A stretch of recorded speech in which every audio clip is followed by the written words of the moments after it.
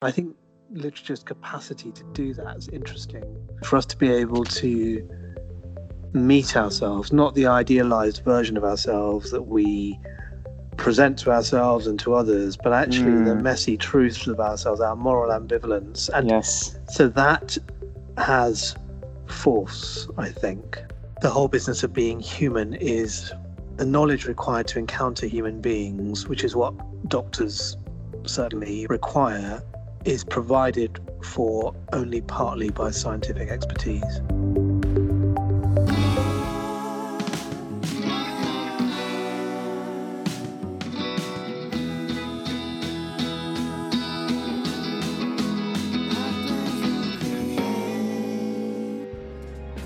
Hey listeners, welcome back to the Doctors Who Create podcast, where we sit down with creative, passionate physicians and try to give you a glimpse into the ways they think, in hopes that we can all start to see medicine as not just a scientific, but also a creative field.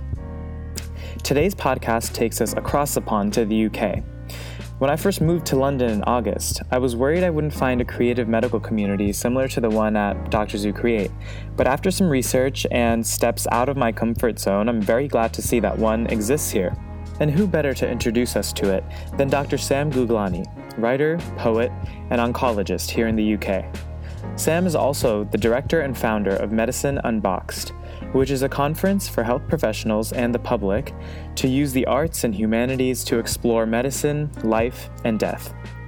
I first met Sam at a talk he did at King's College London a couple months ago entitled Bodies, Medicine, and Imagination. Drawing on examples of poetry and literature, Sam wrestled with topics like encountering death in medicine, training our imaginations to blur the line between ourselves and others, and continuing to re-enchant those in the medical field who already noticed the value of the humanities and the arts. I was hooked. I knew I had to have him on the podcast for a conversation. So without further ado, here's Sam Guglani.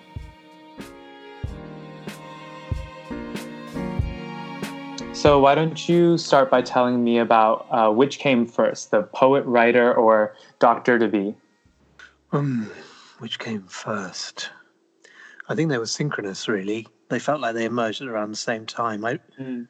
But I don't, who knows? It's really hard, isn't it, to see where those points of inception are. But I guess I grew up with the idea that I was going to be a doctor, and some of that was culturally inherited rather than forced, but certainly galvanized by my family.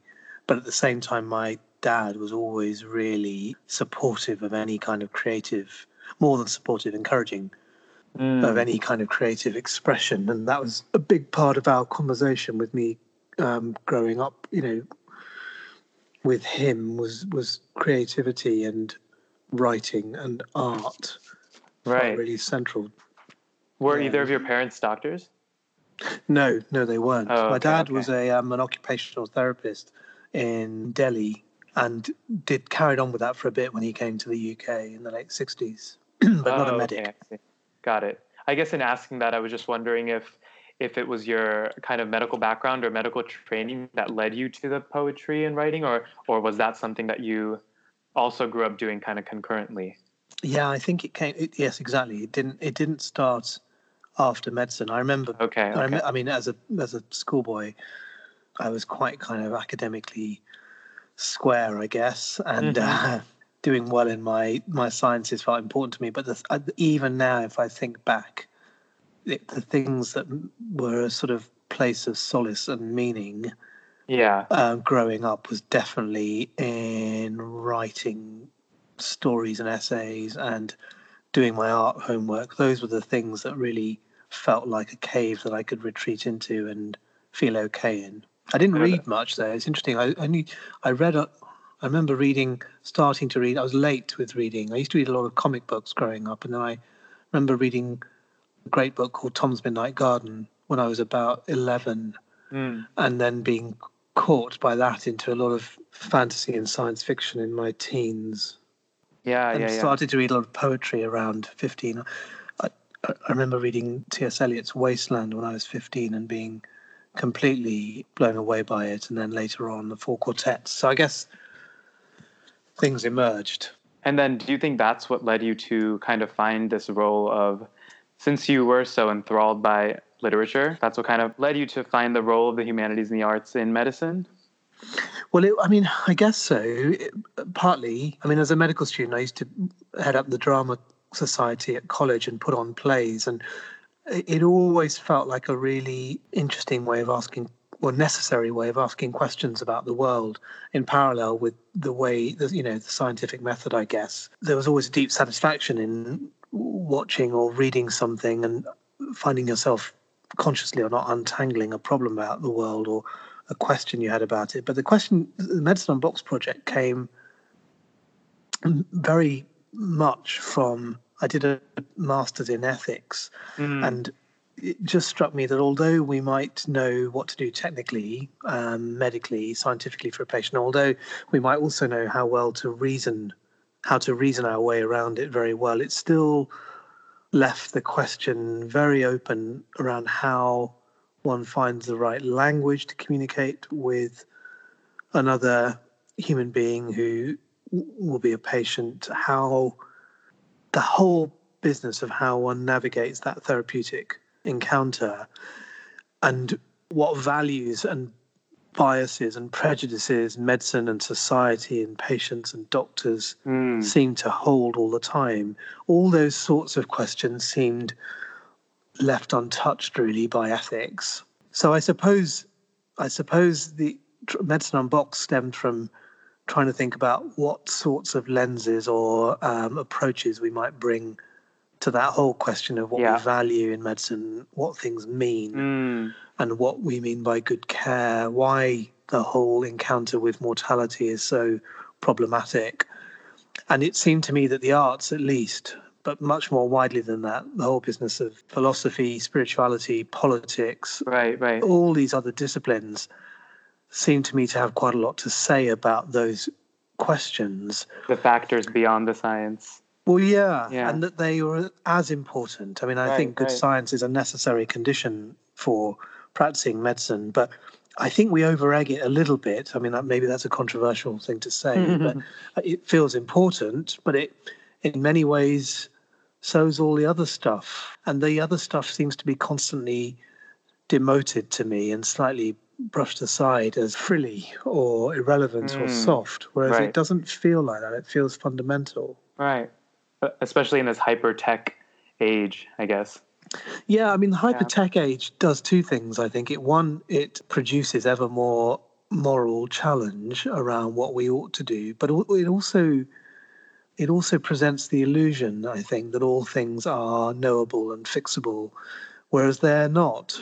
Right, and certainly not perpetually fixable. And so having to contend with our own perpetual vulnerability to, the challenges of the universe and uncertainty isn't necessarily catered for by an ever-tech medical culture.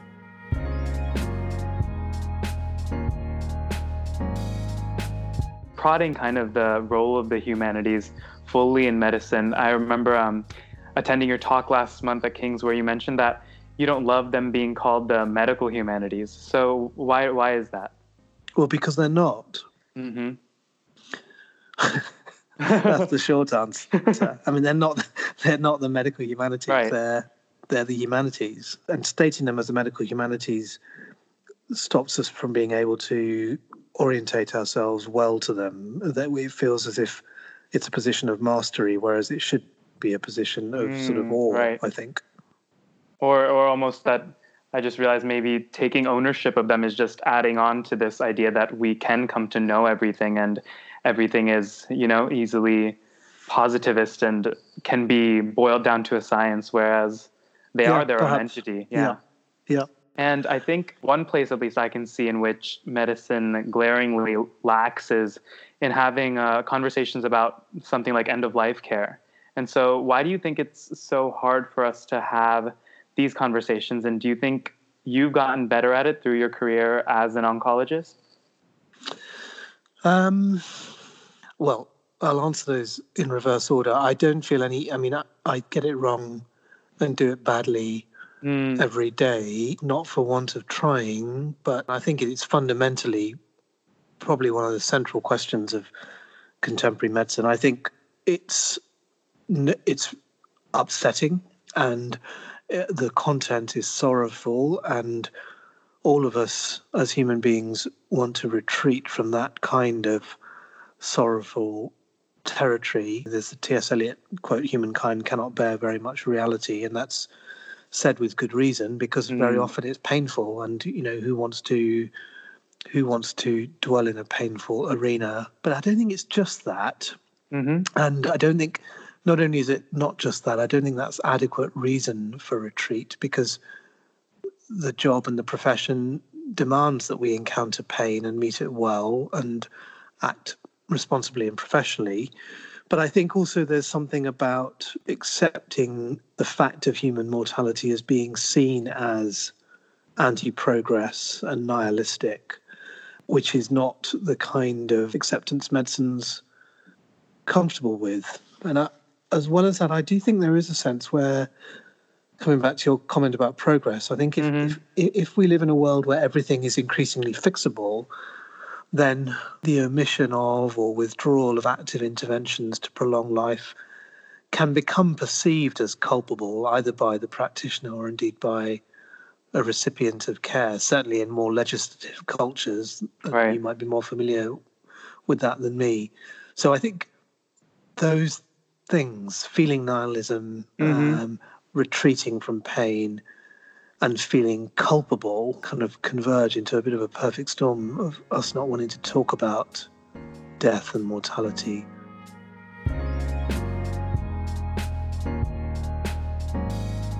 During your talk, I remember you talking about how there's, I don't know if you mentioned it through a quote or it was your own thought, that being a physician might be the only profession in which you're able to interact with or meet the most amount of people. And that it was really a T.S. Eliot quote, I think. Yeah, was it about we read many books because we cannot know enough people? Yes, that was it. Yeah. So when T.S. Eliot says we read many books because we cannot know enough people, to me he's saying that literature is a vista, a sort of a repository of what it means to be human, an atlas of what it means to be human, as much as an atlas of anatomy is relevant to my work. That is a similarly important atlas. I will never know what it is to be Mrs. Jones in bed 3, but I might know, remember, glean what it is to feel furious or lost or hopeful or disappointed. The stuff of what happens when one is unwell. And through gleaning that and reminding myself of it and feeling it, I think it can compel my cognition, my ethics, my science towards better personhood and towards better medicine. At least it holds the possibility of that rather than the certainty of it.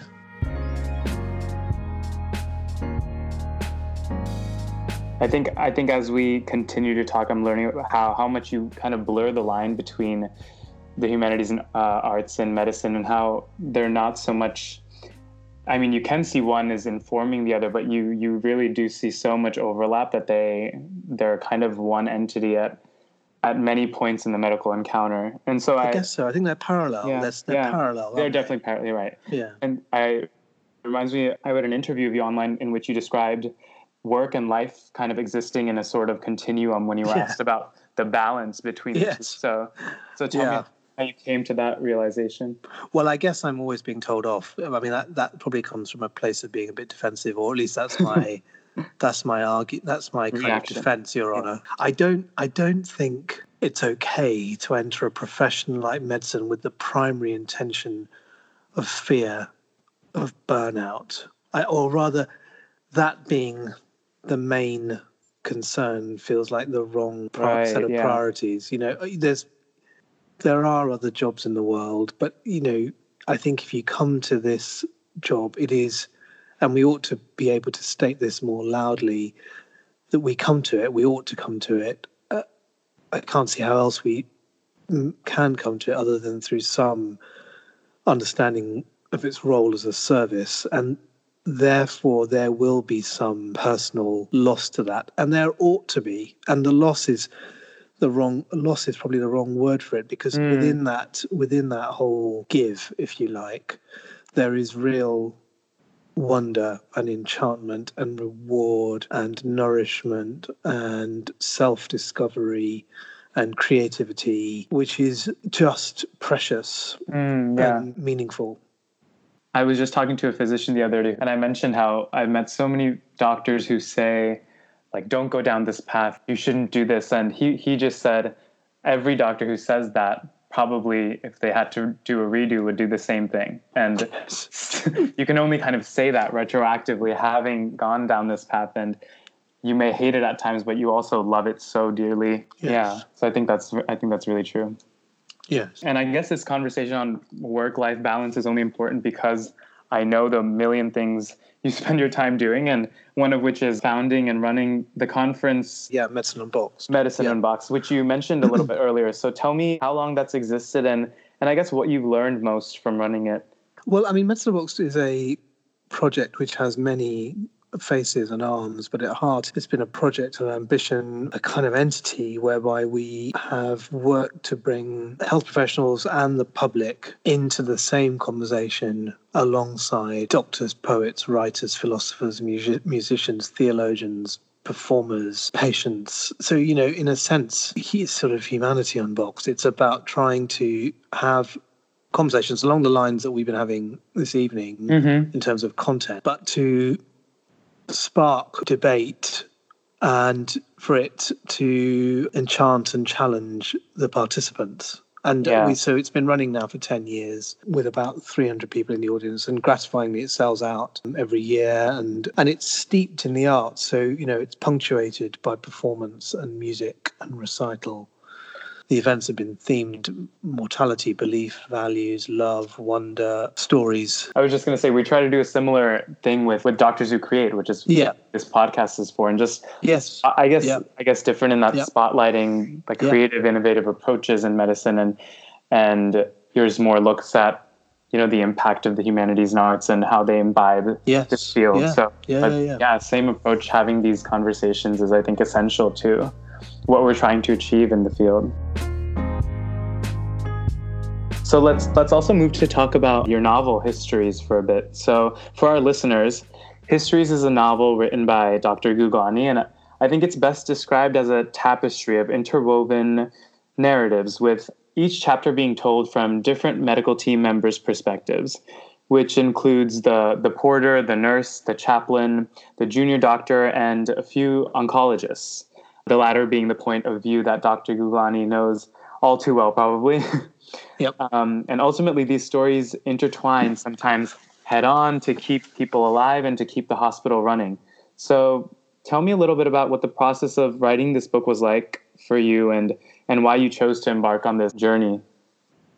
So Histories started life as a collection of separate short stories, which then it became pretty clear were circling around the same geographical and emotional space. So connecting them in terms of narrative threads was both fun and interesting and felt necessary. And if anything, it feels like the kind of narrative that appeals to me, rather than a sort of A to Z narrative, one that number of strands run synchronously and meet up at various points. So you get a mosaic, or as you say, a tapestry that feels true to life. And the book isn't even told in linear time so much as moving back and forward over the course of a week.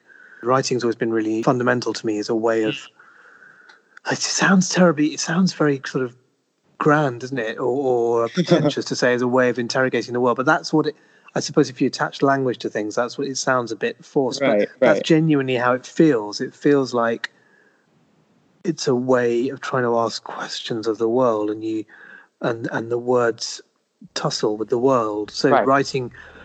Well, that's what language is, right? Creating. I guess, to describe the world around us. It's understanding the world. It's naming the world. It's probably even shaping the world.